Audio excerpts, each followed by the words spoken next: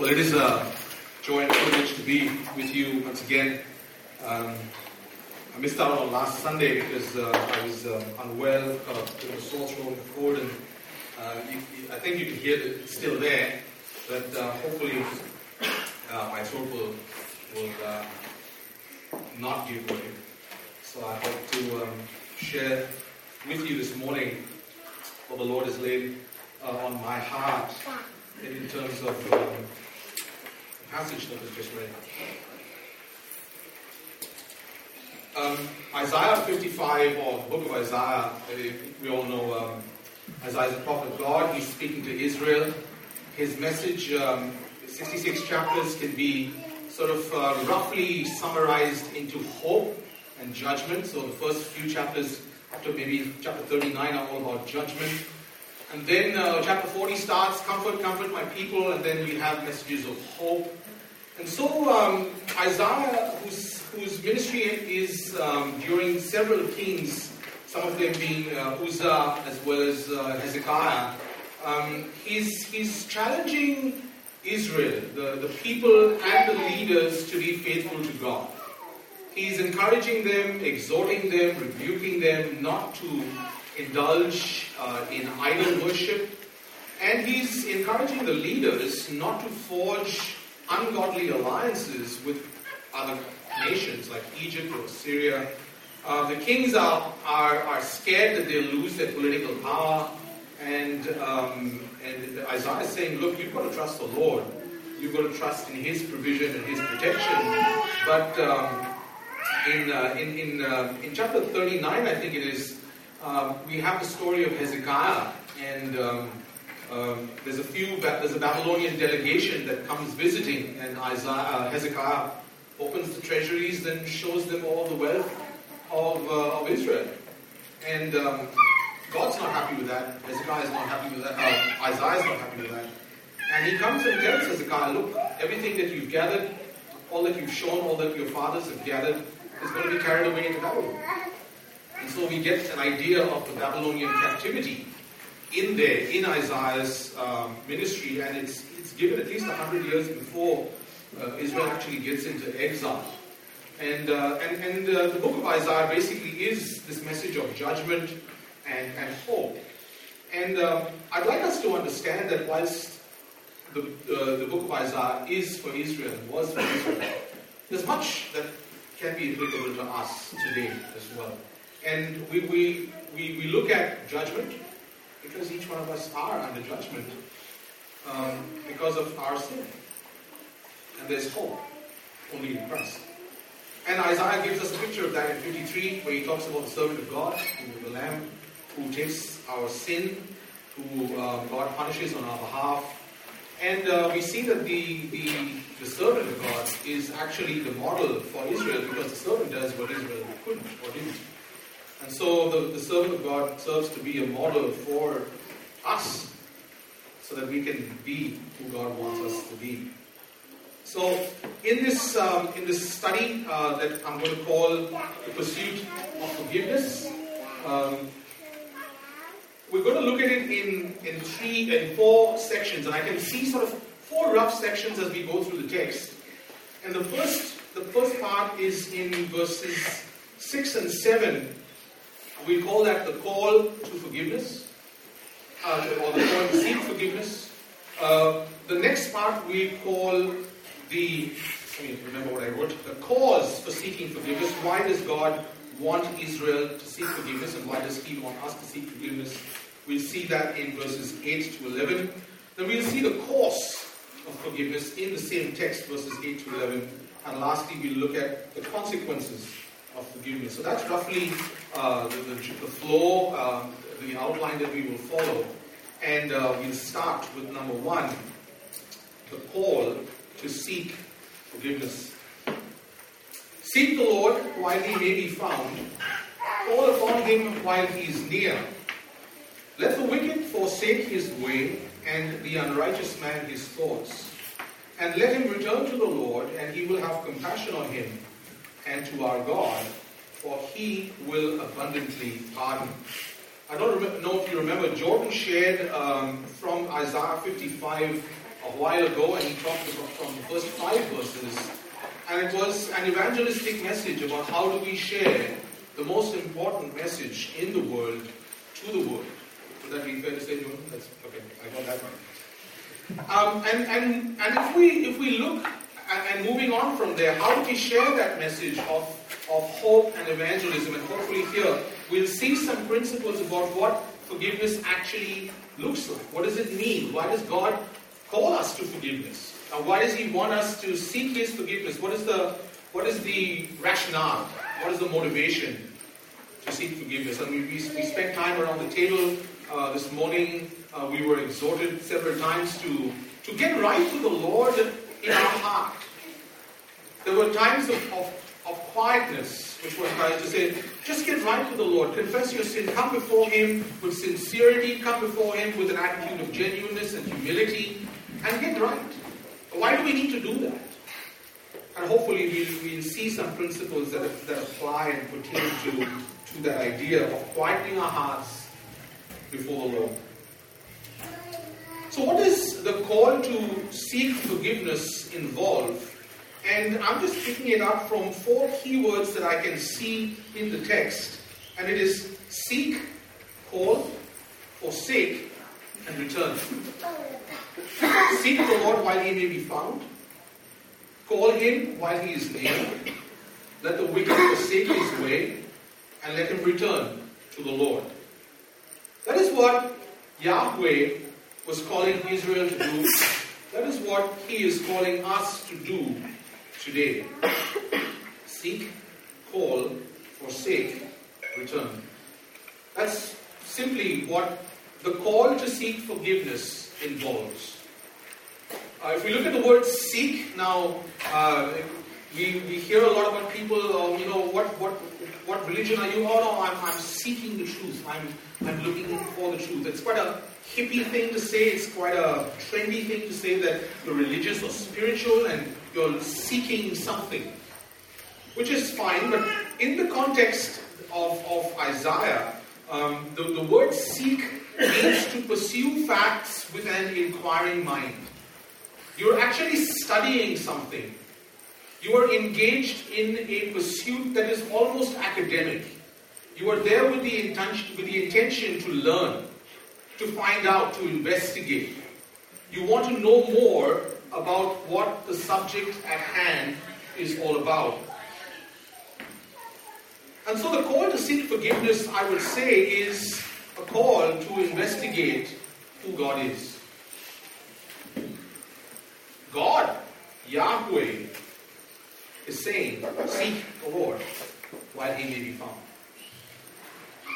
Yahweh, the first cause of all things, the Creator, the ever-being one, the ever-present one, the all-knowing one, the self-existing one, is calling people to investigate who He is. Now, the problem that I see over here, or sometimes we could fail to understand, or what the world fails to understand, is we're not investigating, we're not seeking a scientific problem. We're not seeking to solve a philosophical problem. We're not seeking to solve a supernatural problem or develop an understanding of science or metaphysics or philosophy. God is calling us to investigate Him. We are seeking to find out about a person. Seeking is not about seeking some conceptual idea of what truth is or some vague, mystical, fuzzy, idea or concept. We have been called to understand a person. I want us to understand and appreciate that because the solution for understanding a person is listening to them, hearing them out, see what they have to say. You have to understand and believe that the person exists before you can understand them. Spend time to them. And how do you listen to them? Well, you just hear them speak. Listen, hear. The problem that I see with a lot of evangelicals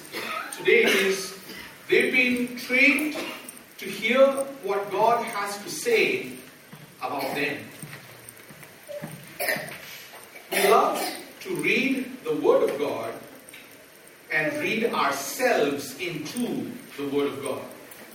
I love the story of David and Goliath. Why? Because I'm David. I love to see about Noah and the ark because, hey, I'm Noah. I love to find out about Elijah because I'm Elijah. I love to find out about Gideon and how he defeated all those armies with just 500 people because, hey, I'm Gideon. I saw a meme yesterday about how atheists very often complain, if God is good, why doesn't He do something about the evil in the world? And then you tell them that He destroyed the world in the flood and they get upset about it. But do we see the problem in ourselves? We don't see the problem in ourselves.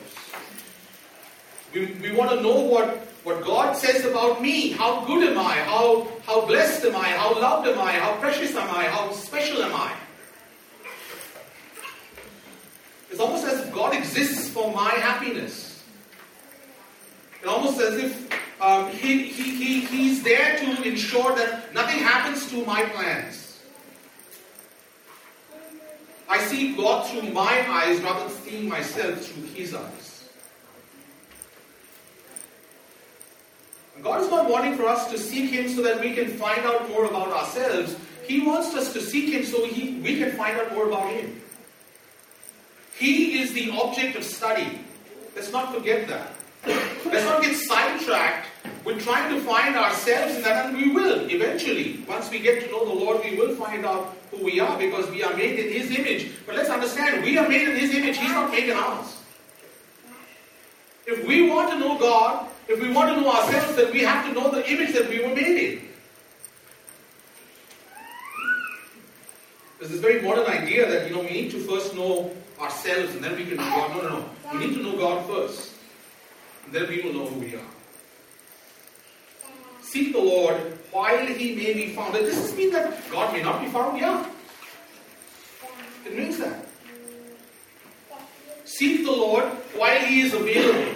Seek the Lord while He may be found. Found is the idea of divine providence that helps you to find what you're looking for. While He may be found. Don't seek God in your time. Seek God in His time. It's not about being, I'll get to it when I have the time, or I'll get to it when, I've just got a few things to cross off my plate. No. You seek Him now. The example that came to my mind, and we had the privilege of going to Iceland earlier this year. And the big reason for that was Brenda wanted to see the Northern Lights. And that's what we were there for. We were there to see the Northern Lights. And if you know anything about Iceland, it's bitterly cold. We were wearing like 3 or 4 layers of thermals and then, ski stuff. And it was just trying to keep warm. It was great. It was fantastic. But, the lights come on at night. And so we told the reception to call us when the lights came. And then when we're watching television or something, and then the lights come, and waiting to do and see the lights in your time.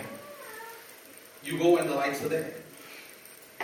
You go when the lights can be found. That's the idea here. I'm not saying that God is flippant or capricious or whimsical, that He appears and goes in and out of existence. No. But the idea is you've got to go when it can be found. That's the whole point. You're there to see the lights. You get up at 2 o'clock in the morning if that's what you have to do. Go and see the lights. Because you're there to seek the lights. And if you're there to seek the Lord, then you do whatever you have to do to find Him. You will find God if you seek Him as one who has ultimate value. If He's so precious to you that you're going to lose sleep over finding Him, that you're going to do anything to sell anything like the pearl of precious price, you're going to find Him. You're going to do anything that you need to do to find Him and gain Him. And that's the kind of seeking that the Lord wants us to indulge in. was thinking about this. When we see the northern lights, it's not like, oh, I think the northern lights are like this for me and it may be different for you, but hey, that's okay. You can see it in your way, I see it in mine. Doesn't mind that mine are purple and yours are pink. I can see mine here in Adelaide if I want. I can just put it up on my wall. No, there's an objective reality. You don't get to dictate what the lights are. You don't get to dictate when they appear. You don't get to dictate how long they're there for. They're there. You don't get to dictate how you see God. You don't get to dictate who He is and how He ought to be. He's there. He is who He is. Seek the Lord while He may be found. Call upon Him while He is near. To call obviously is to address Him specifically. I mean, you're not going to call Allah or Vishnu or, I don't know, Buddha and expect Yahweh to turn up. And I don't mean that to be funny or humorous. I mean that very seriously because we had a guy rock up at a home group once a few years ago and he was Indian and he claimed to be Hindu or Buddhist or something like that. And we said, so why are you here? Why do you want to know about Jesus? And he said, oh, because I think Christianity is the easiest of all religions. You don't have to do much stuff. Which is true. No rituals and elaborate traditions and any of that. But he would have said that he was a seeker. I don't know where he is today. But he was not seeking the living God. He was seeking his own idea of who God should be. And that's not what Yahweh wants us to do. Seek the Lord while He may be found. Call upon Him while He is near. Call. What am I calling Him out to? For mercy. For pardon. For grace. For forgiveness. Lift our voices to Him while He is near. Why are we asking for mercy? Why aren't we asking for a Mercedes-Benz or a Porsche or a Lamborghini or a house or... Well, it says, let the wicked forsake his way and the unrighteous man his thoughts. And let him return to the Lord. And the Lord will have compassion on him and He will abundantly pardon. So pardon is in view. Forgiveness or the seeking of forgiveness is in view. Now, what do we mean by the wicked? Someone who deliberately deviates from the right standard. The unrighteous. I want to read this for you because it's not typically what we would understand the term to be because there's some nuances here. And it says the primary meaning of the word seems to have two facets. A stress on trouble which moves on to wickedness, and an emphasis on emptiness which moves on to idolatry. So the word stresses the painful aftermath of sin. And so the wicked and the unrighteous are those who are rebellious against God and who live with the painful consequences of their rebellion. So very clearly it's talking about people who are unsaved, the unregenerate. So does that mean it does not apply to us? No, I think it definitely applies to us because the principles of seeking forgiveness are universal.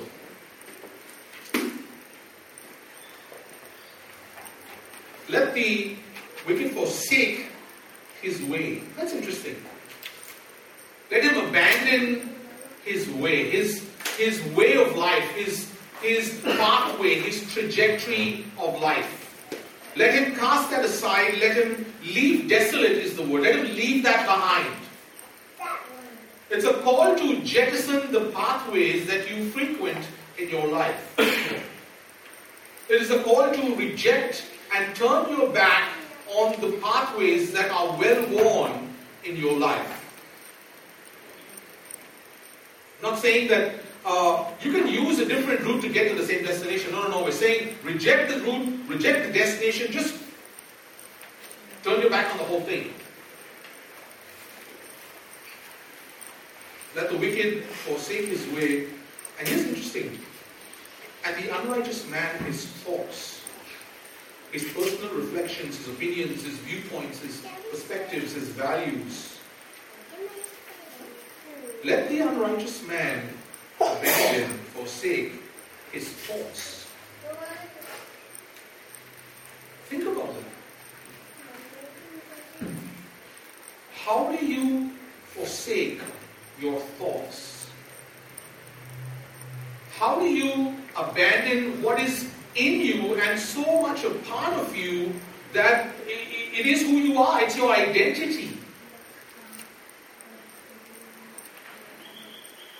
That's why we were talking about quietening our hearts, coming before the Lord and making sure that our thoughts are right before Him. Because we can be perfectly behaved here, we all look great, we are good people. But who's looking at our thoughts? Who's assessing the quality of our thoughts? And so the call to seek forgiveness is not just saying, sorry, my bad, I messed up. It's a call to not just do right, but think right. Behavior is external, thinking is internal. Not just new actions, but new thinking. It's a new way of processing information. If we want to seek God's forgiveness, we need to change the way we think.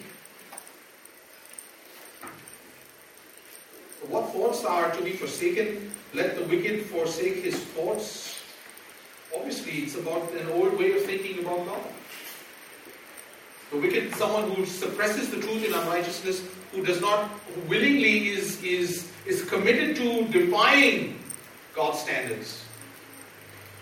Let him change his thoughts. Let her change her thoughts. Now what's the result?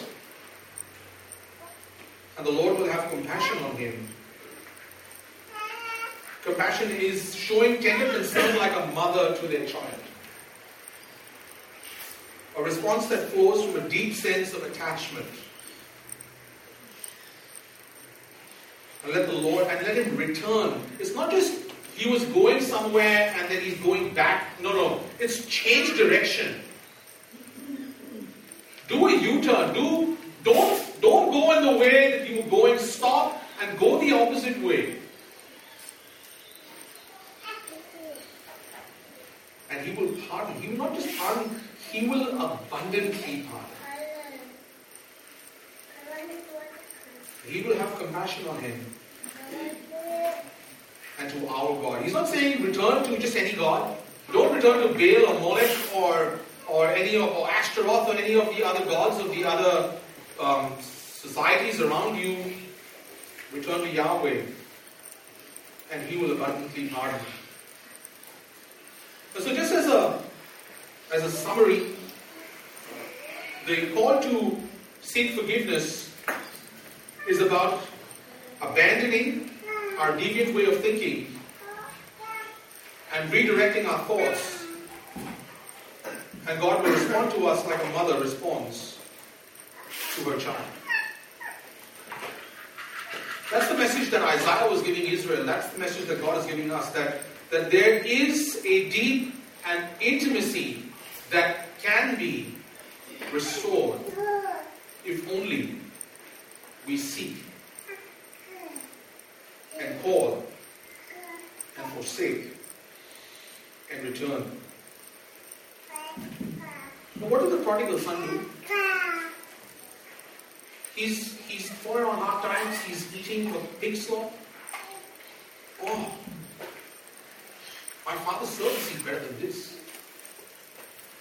And I'll just go back and I'll be a servant, and I'm sure that I won't have to eat pig slop because my father's servant eat better than this.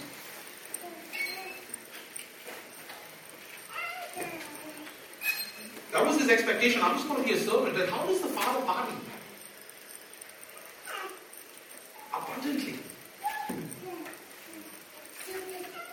Where's the robe? Put a ring on him. Cut the fattened cow. Let's celebrate. is what God is calling us to. When He calls us to seek forgiveness. Micah 7:18 and 19. Who is a God like you, who pardons iniquity and passes over the rebellious act of the remnant of His possession? He does not retain His anger forever, because He delights in unchanging love. He will again have compassion on us. He will tread our iniquities underfoot. Yes, you will cast all their sins into the depths of the sea. God is calling us to seek forgiveness. But why? Why is God calling us to seek forgiveness? And so we want to spend some time on the cause for seeking forgiveness. Seek the Lord while He may be found. Call upon Him while He is near. Let the wicked forsake his way. Let the unrighteous man forsake his thoughts. And let them return to the Lord. And He will have compassion on him. And He will abundantly pardon. Why? And this is very key. We need to understand the flow. Why should we do and forsake and call and all of that? For my thoughts. God is now saying, for my thoughts are not your thoughts, nor are my ways your ways, declares the Lord. For as the heavens are higher than the earth, so are my ways higher than your ways, and my thoughts than your thoughts. For as the rain and the snow come down from heaven and do not return there without watering the earth and making it bear its sprout and furnishing seed to the sower and bread to the earth, to the eater, so will my word be. This is one of those verses that we like to put up in our homes and, do some nice lettering and put it up in a frame and put a nice picture on it, or put it on our phones or something like that. My thoughts are not your thoughts, and my ways are not your ways. And so, I like how one commentator, I think it's David Guzik, he says, there's a difference and there's distance. My ways are not your ways, my thoughts are not your thoughts, there's a difference. As far as high as the heavens are above the earth, so are my thoughts higher than your thoughts. There's a distance. And so that's a good way of looking at the qualitative and quantitative difference between who God is and who we are. My thoughts are not your thoughts, declares the Lord. Now that word declares is a word that calls special attention to what is the source and the authority of what's being said. I don't know if Isaiah had a cough when he was speaking, because he wouldn't have made for declares the Lord. But anyway, that's what the Lord is declaring. My ways are not your ways. My thoughts are not your thoughts. So there's a difference. Now I just want us to understand, it's not just a difference, it is opposite. The sun and the moon are different. But they're not just different, they're opposite. And so God is not just saying you're different. God is saying you are at loggerheads with me. You are opposed to me. Your thoughts are actually in opposition to my thoughts, and your ways are in opposition to my ways.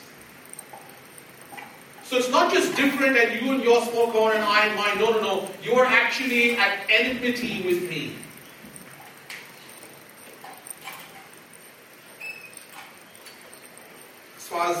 As high as the heavens are above the earth, so are my ways higher, my thoughts higher than your thoughts. So seek, call, forsake, return. Why? Because there's this distance between us. There's a difference between us that you need to repent of.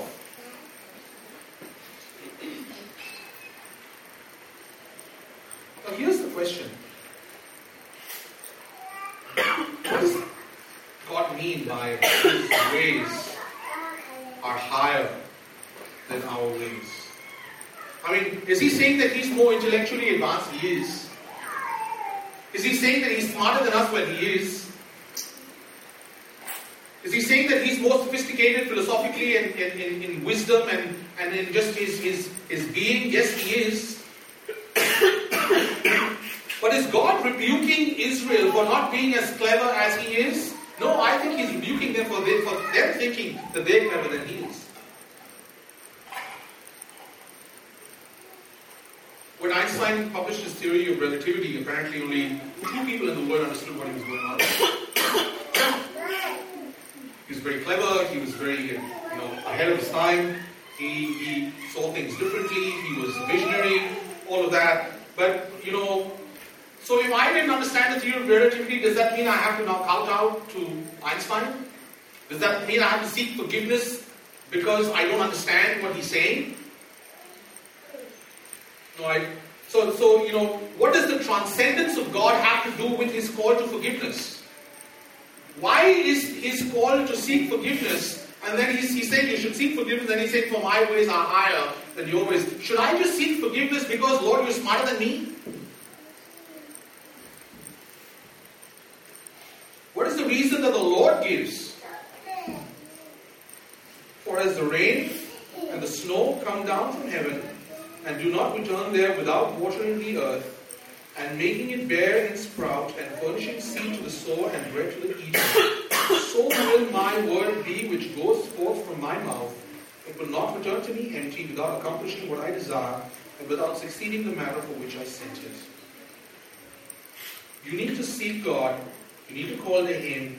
You need to forsake your ways. You need to return to him, because his word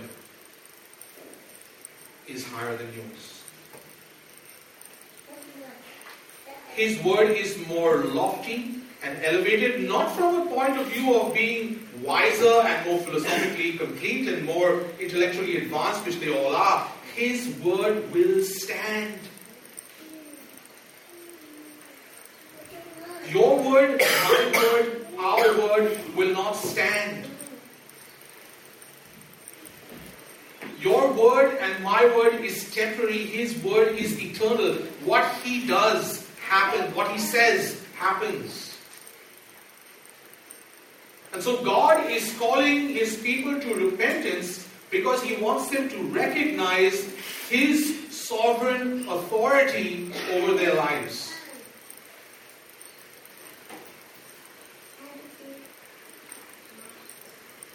My ways are higher, sovereign, more authoritative. I can do things you can't. I can speak and the universe is formed.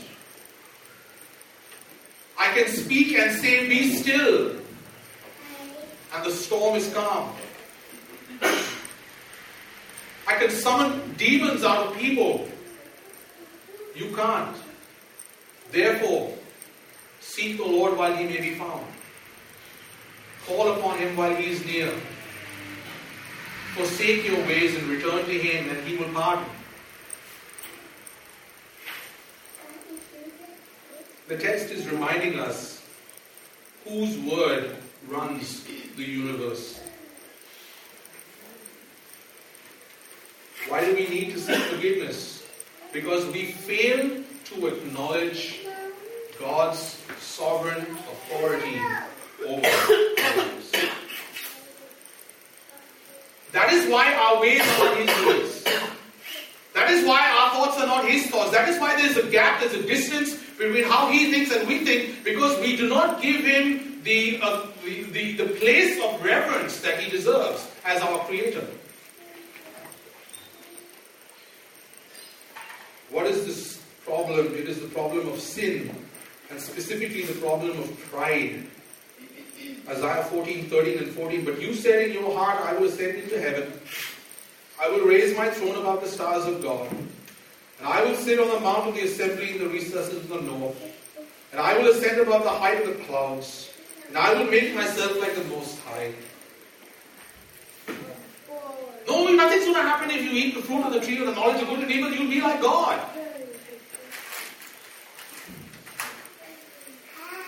You fail to recognize the place of authority that God has over our lives. We don't like that. We don't like to be told what to do. But God is saying, just as the rain and the snow come down from heaven, and they don't return there without watering the earth, so my word will not return to me without doing what I tell it to do. Yes, He's infinitely infinitely higher above us. He is infinitely transcendent. He is infinitely holy. He is infinitely just. He is infinitely loving and all those things. But He is not just calling us to say, yeah, good on you, God. He's calling us to recognize that we are built in that image and we have fallen from that image. So we need to respond seeking forgiveness. That's the cause for seeking forgiveness. But how do we now, how do we do it? And so I want us to look at cause for seeking forgiveness. And it's still in the same text. It's still in verses 8 to 11. Because I think it's quite simple. If He's telling us to seek forgiveness because we're not doing something, then how do we correct that? We do those things. So, for example, how do we seek forgiveness? What's the principle for seeking forgiveness? Well, recognize God's sovereign authority over our lives. Do we really, really, really believe that He is sovereignly authoritative over our lives? Because I believe that, and I'm saying this for my own self, is if I believe that, my life would be different. Visibly. My choices would be different. My speech would be different. My attitude would be different. Because I realize that I'm no longer answerable to the Australian government or to my boss or to my wife or to my church. I'm responsible and accountable to the Lord of heaven and earth. And that is why, while I can live my life in a beautiful way, in a morally upright way, what is going on in the depths of my heart that none of you can see, but the Lord can. And therefore, I need to bring my thoughts so that they are His thoughts. And then my ways will be like His ways. Number 2, recognize God's provision for your life. As the rain and the snow come down from heaven and do not return there without watering the earth and making it bear and sprout and furnishing seed to the sower and bread to the eater, the Lord in His grace provides for us through nature. The rain and the snow water the ground, seeds can grow, stuff can grow, and so we can have seeds to plant again and bread to eat. Do we recognize how dependent we are, really, on the Lord? It's almost like, I need to be dependent on the Lord for my salvation, but that's about it. I can handle everything else. I mean, my ill health of the past week has just reminded me of how dependent I am on the Lord. Well, what else? Is that just it? Salvation and health? That's it? No, I think our thoughts need to be aligned where we recognize everything in our lives is dependent on the Lord. That's why we say grace before we eat. And that's why we say grace, perhaps you might, before getting on the road. That's why we humble ourselves, and it's not just saying, oh, let's gather around and pray, let me pray. No. I can do it in the quietness of my heart. I can do it at my desk at work. I can do it while driving on the way to work. I don't need a place where I can be quiet with God to let Him know how much I love Him and how much I honor Him and how much I adore Him because of who He is and how authoritative He is in my life. What does God want from you but to walk humbly? Micah 7.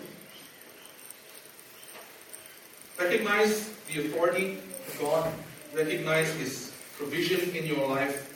And then, I think this is really important, recognize the power and the potency of God's Word. Can any one of you say this? For as the rain and the snow come down from heaven and do not return there without watering the earth and making it bear and sprout, so my word which goes forth from my mouth will not return to me empty. How many of us make plans? We want to go for holidays, we want to do things, we want to buy stuff, and we want to see people. And how many of those plans actually come to fruition? Some, not all. We have careers that we want, and we want to do things, go places, meet people. My word will not return to me empty without accomplishing what I desire and without succeeding in the matter for which I sent it. Everything the Lord desires will be accomplished. We sang today, hast thou not seen how all thy desires have been granted in all he ordained?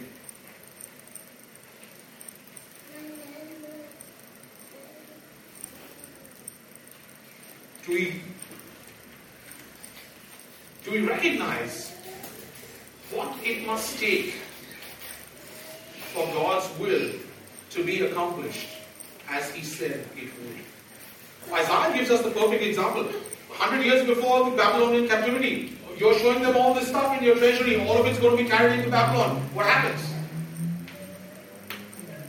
All of it is carried into Babylon. How do scholars interpret that? Oh, no one can actually know the future, so it must have been written after in captivity. No, that's what Isaiah says. That's what the Lord says. My word, which goes from my mouth, will not return to me empty. What does that mean? Not return to me empty. Its course will not change. The trajectory of my word and the path of my word will not be moved.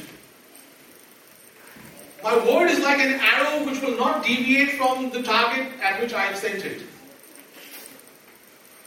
There are no disappointments. Recognize the certainty of God's word. It will not return empty without accomplishing what I desire. Accomplishing has this idea of breaking through to achieve a result. Or it's actually tearing through something to go and hit a target behind. The word of God is active and living. It's not empty talk. God's talk is not cheap. Recognize the purpose of God's word. And His purpose is not to do my will. His purpose is to do His will. And it will not return to me empty without accomplishing what I desire. Desire has the idea of delighted attention, or to almost like it's like pleasure as in a spouse. God delights in bringing His word to fruition. Do we delight in God's delight? Are we praying, Thy will be done on earth as it is in heaven? Are we bringing ourselves? Do we understand that prayer is not about us trying to change God's mind? It is about God trying to change our minds so that we bring our thoughts and our ways in alignment with His.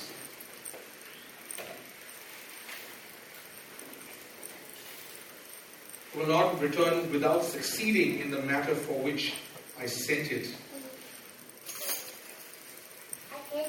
God's will in no matter be revoked, defeated, diverted. Does that give us a sense of who this God is? From the beginning of time, what He has said has come to pass.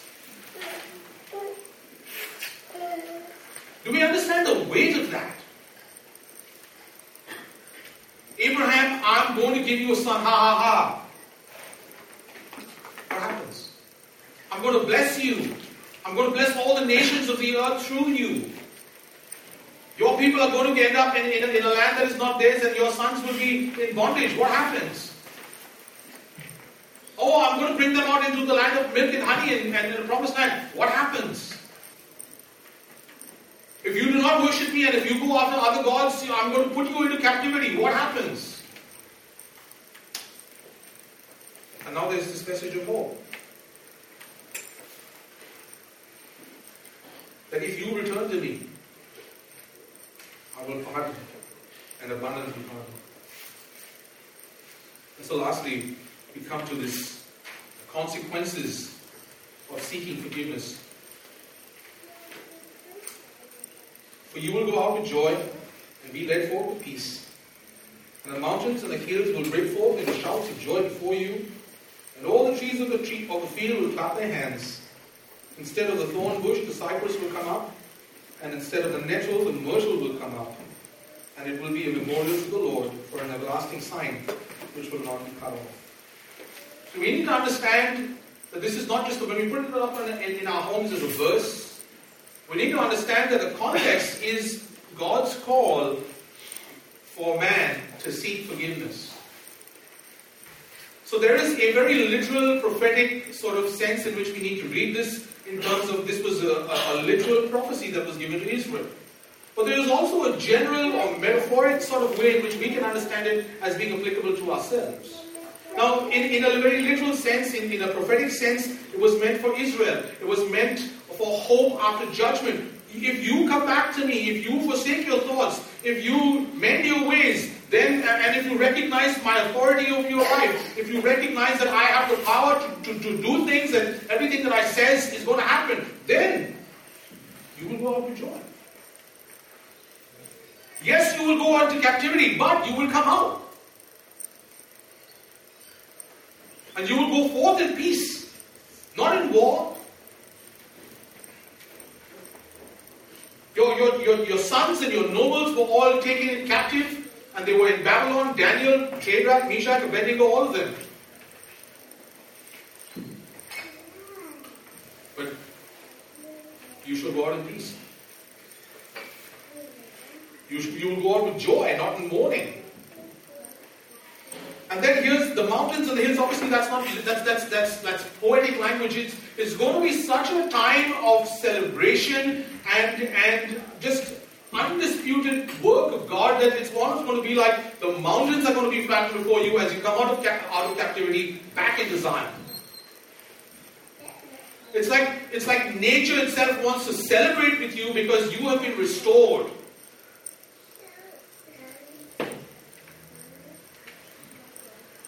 You will go forth with joy, not with tears. You will be led forth with peace.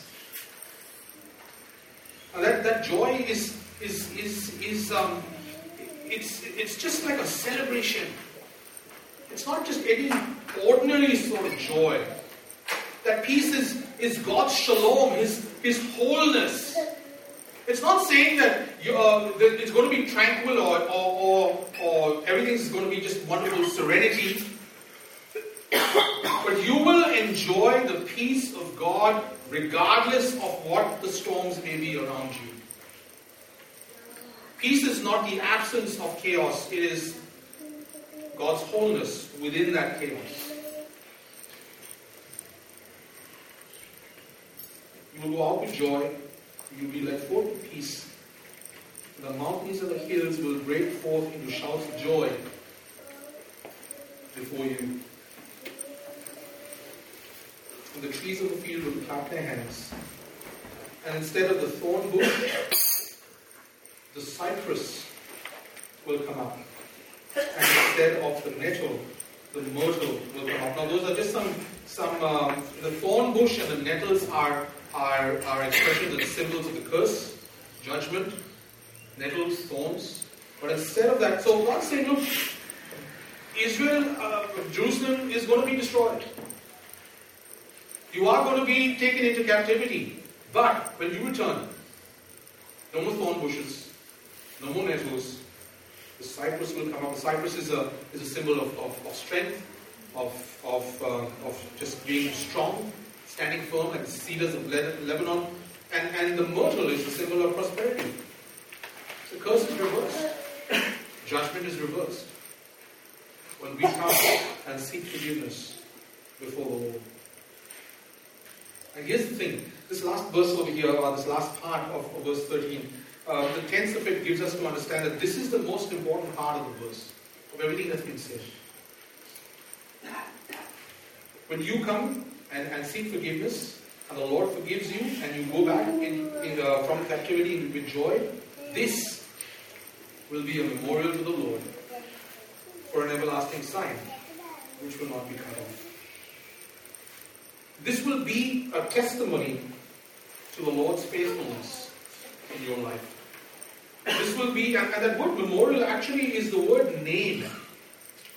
It means the name of the Lord. It means, and if you know your Old Testament, you know that name is not just the name of someone. It actually refers to their character. And so we have an idea here that the consequences of seeking forgiveness from the Lord are very clearly seen in His character that forgives. This is something that will be an everlasting sign, which will not be cut off. This is something that has not happened yet in terms of actual, literal, prophetic fulfillment. But we know it will. Because whatever word goes out from His mouth will not come back without achieving what He has sent it to do. Are we making God's thoughts our thoughts? Have we begun by recognizing His sovereign authority over our lives? And I ask that because when I look at my life, I'm not a murderer. I'm not an anarchist. Some might say I am. I have a few demerit points, but that's okay. But most of us would say that we're good people in the eyes of the Lord, and perhaps we are. But the Lord is saying, hey, your thoughts need to be my thoughts. The way you think needs to be the way that I think.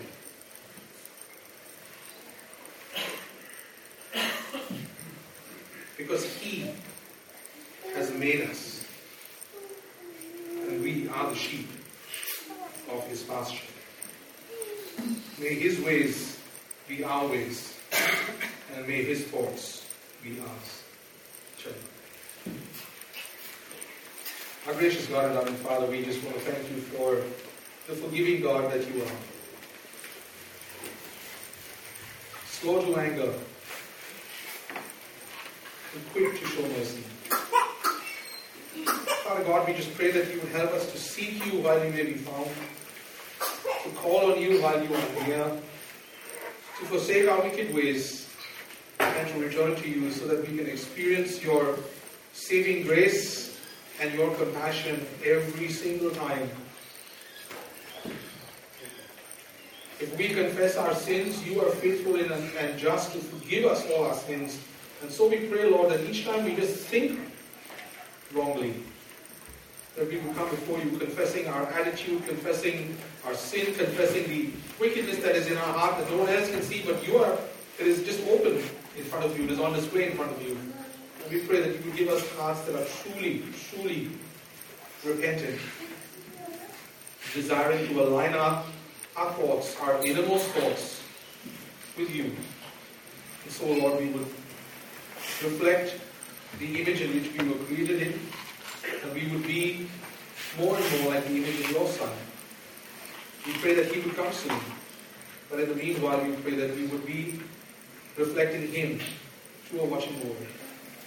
We ask for His glory in His name. Amen.